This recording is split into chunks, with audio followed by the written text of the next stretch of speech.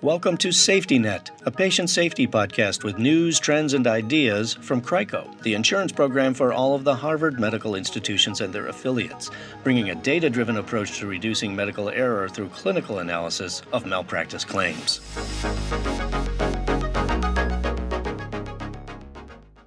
Excellent palliative care is inherently challenging. Providers need to diagnose the need for pain management and comfort services well before and beyond end-of-life treatment. They must arrange the time and space for careful goals of care conversations with patients and families. Underutilization of pain and comfort care by providers and patients alike has even led to calls for changing the intimidating-sounding term palliative to supportive care instead. A relatively young subspecialty, hospice and palliative medicine, was officially recognized by the American Board of Medical Specialties in 2008. The COVID-19 pandemic has only added to the complications.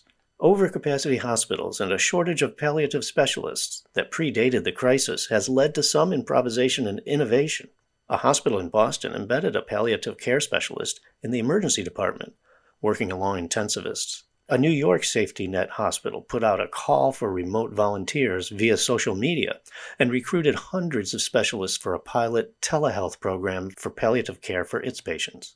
Data from thousands of malpractice claims in the CRICO National Comparative Benchmarking System show that communication is a contributing factor in more than a third of all medical professional liability cases, and roughly half of those involve patient-provider communication. Overall data indicate, however, that liability cases with central allegations involving palliative care are relatively unusual.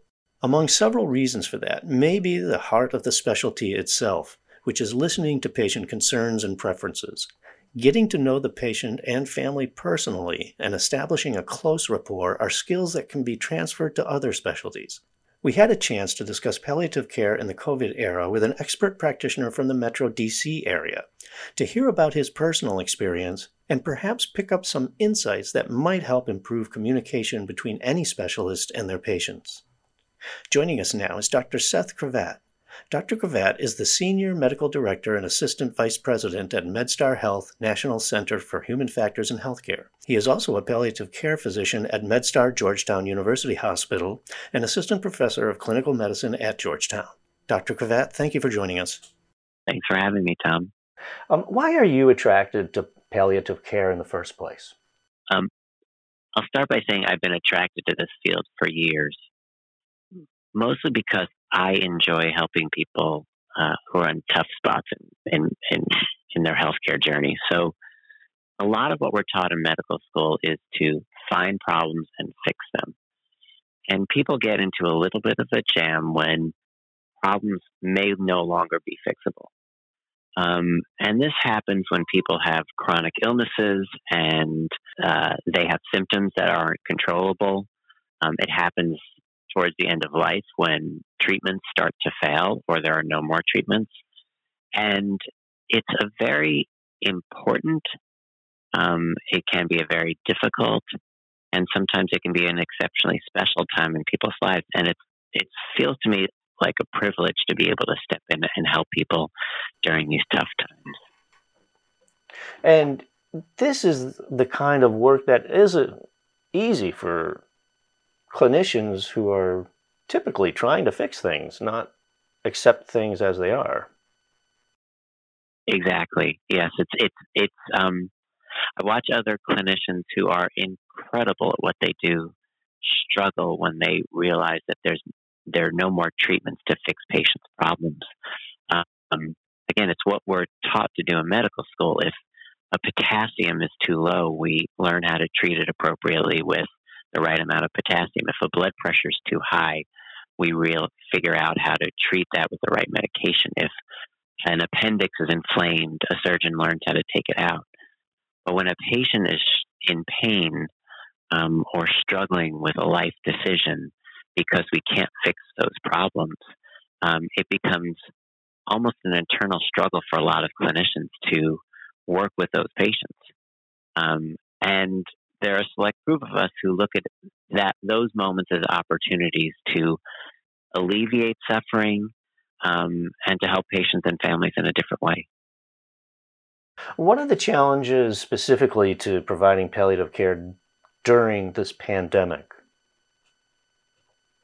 The pandemic was challenging. I think people have seen it on the news. It's challenging for all healthcare workers. I mean, it's been an incredibly devastating moment in time for healthcare providers at all levels. For palliative care doctors, there's been this large increase in the need for our services because people would come into the hospital, they'd get sick quickly. We didn't know exactly how the trajectory of their illness, and it was scary. It was very scary, and um, people would get sick so quickly, and decisions had to be made about what the next steps were in a moment. So the we started getting called frequently on our palliative care teams because there were chronically ill or older people who are now in the hospital and terribly short of breath, who were on the verge of being intubated, placed on a breathing machine. And we were pretty sure at the time that once they got put on these breathing machines, that they would not get better. And there was a need to have quick conversations with patients and families about whether or not they wanted us to do this. And these are conversations that normally evolve over um, hours, days, sometimes weeks, sometimes months. And we were in a new position where we needed to have these conversations sometimes in an hour or less. Um, and it was really hard for us as clinicians to do this. It was terribly painful for families. It was painful and complicated for patients if they were even able to have these conversations. And I think it took a big toll on palliative care physicians who were seeing a lot of people struggle with emotional and spiritual and physical pain. And we did our best to help them through and hold their hands either virtually or in person. But a lot of time it was very hard for us to alleviate that pain. Well, you have the added complication and challenge of limitations on visiting and being in the same room, patients and families and their providers. Was telehealth a way out of that, or a way to address that? How does telehealth uh, play into this? Telehealth was a great gift in many ways. Um, because of this huge increased need for palliative care across the MedStar health system, we didn't have enough resources to provide uh, what we need to provide to all the patients and families. One, because there was an increased volume of need for palliative care, but two, also because we had providers who were at high risk for contracting the virus um, and getting terribly sick from it, and were maybe not able to come in and see people in person. And what telehealth did was it enabled us to spread our resources across the whole system. It enabled people to be in safe spaces, either at home or separated physically from patients to keep them safe. And that was incredible. So it allowed us to provide more care, sometimes in a safer space. Now, many of us continued to go to the hospital and see patients, but it prevented us from having pulled people out of the workforce to keep them safe. The challenges with palliative care via telehealth were mostly not being able to be physically present with patients in these really important times of life. And communication is often done through, the words we use. It's people pick up on the tone we use, and then there are a lot of verbal cues that people pick up on when we're with them. And gaining trust and being able to listen in person with a patient, there really still is no substitute for that. It's the nonverbal cues that are really, really important too. And sometimes just physical presence. So we do spend time in palliative care holding people's hands and it's just not possible to do that via telehealth. And again, I go back to the other benefits are we were able to conduct family meetings with multiple family members quickly.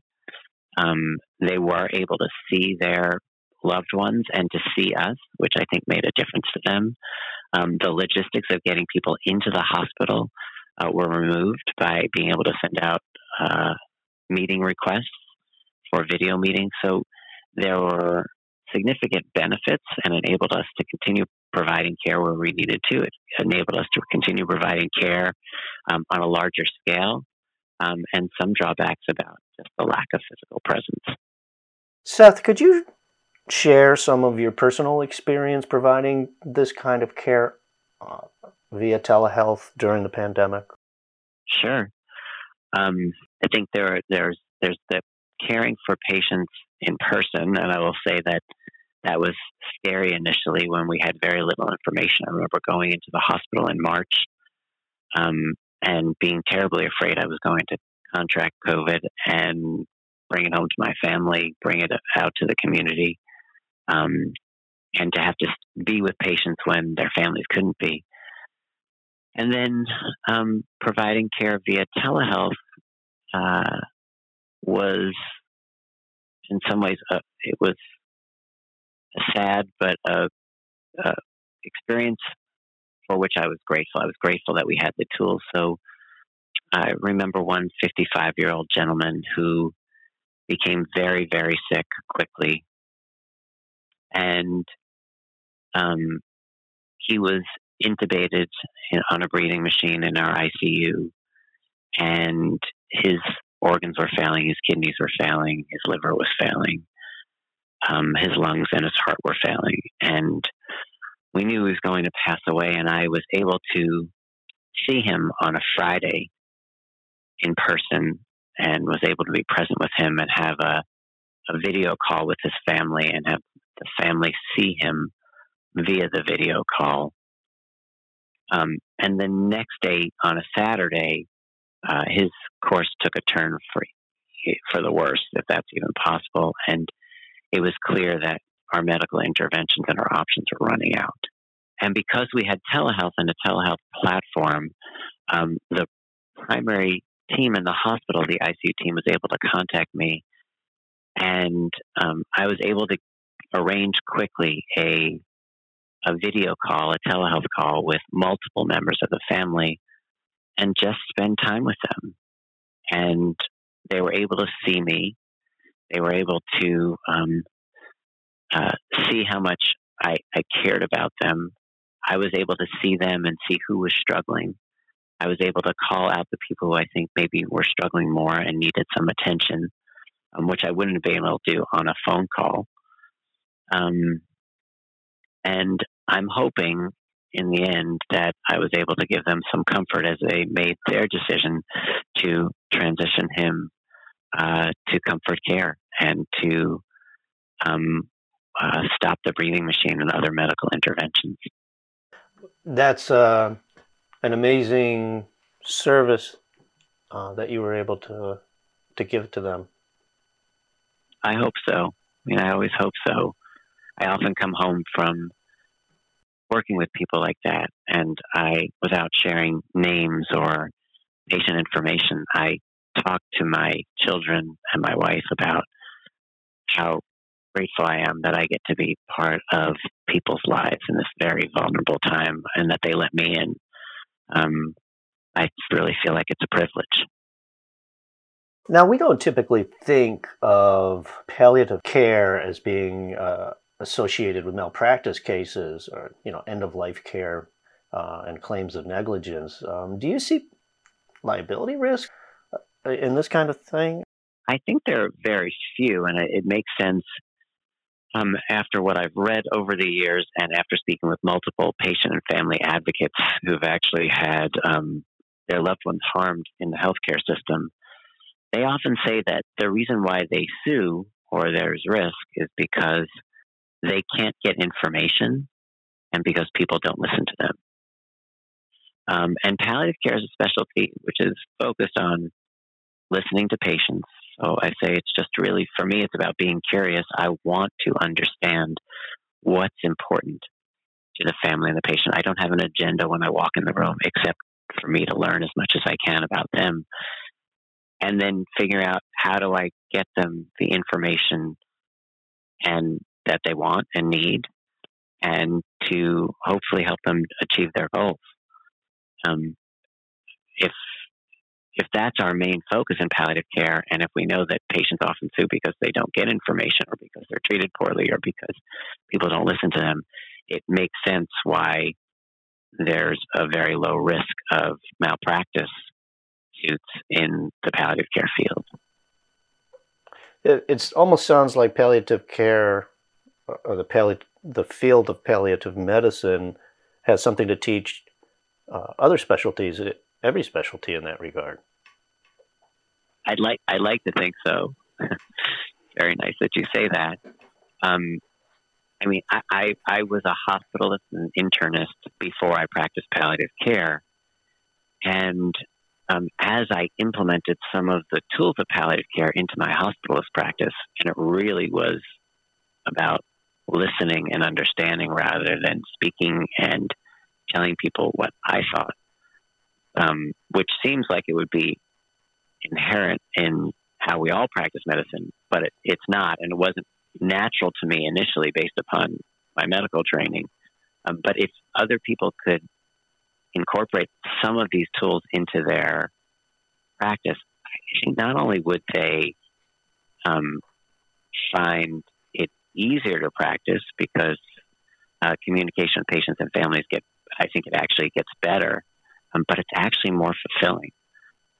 So I would love more people to incorporate this into their practice. It doesn't necessarily take a lot more time, and I think it makes it more fulfilling to practice medicine. I love to hear about patient and family stories because they're fascinating, because everybody's had a full life, even at 6 years or 10 years, unfortunately, if someone dies at a young age. But think about a 50, 60, 70, 80-year-old, 50, those many years of experiences. And if people could just tune into that a little bit with a little bit of emotional intelligence and curiosity, I think they'd find their work so much more satisfying and gratifying.